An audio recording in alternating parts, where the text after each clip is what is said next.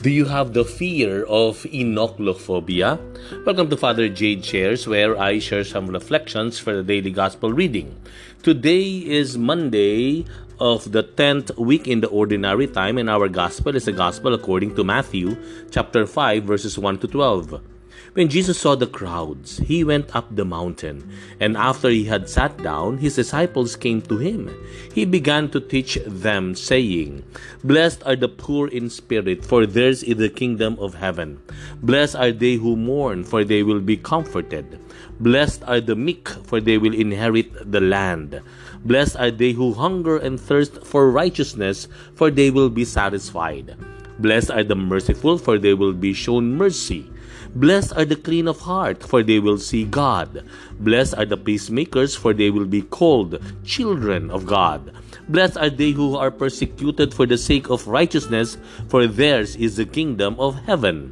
Blessed are you when they insult you and persecute you and utter every kind of evil against you falsely because of me.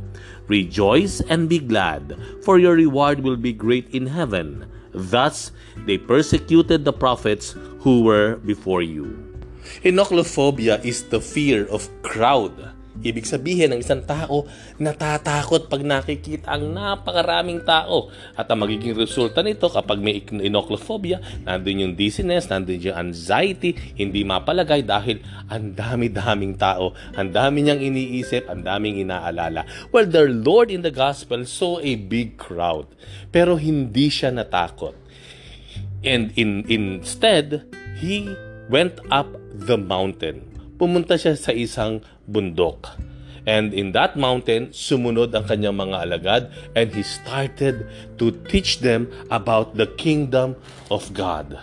Napakaganda noong pinuro niya about the kingdom of God. That is actually the Beatitudes. And bakit niya tinuro iyon?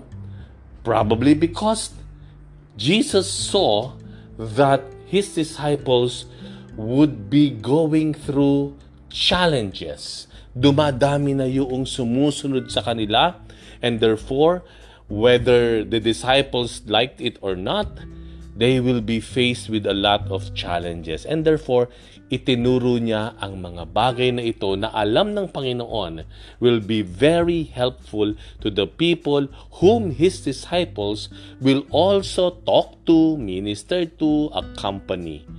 At yun ang naging attitude ng Panginoon. Maybe it's also a question posted on us.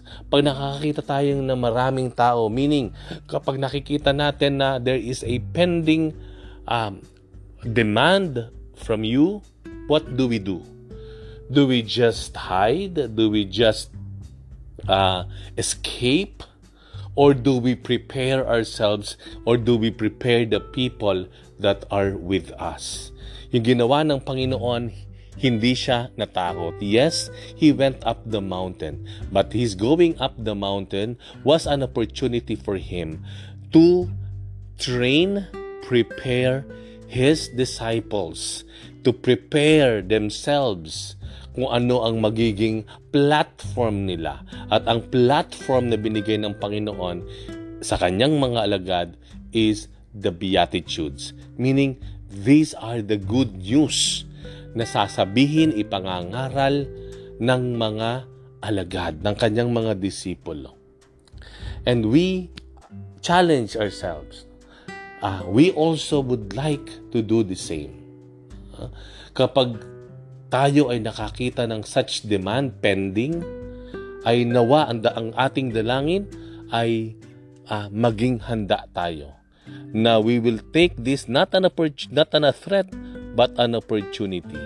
Whether in work, whether in school, whether in our community, pag nakikita natin dumadami na yung mga taong nangangailangan, mga taong lumalapit o tinatawag ka, maybe that's an opportunity which the Lord is showing you and showing me na maging daan para mga pangaral, makapag-abot ng mabuting balita, na tayo ay maging mga instrumento ng Diyos para magbigay, magpahayag ng pag-asa sa iba.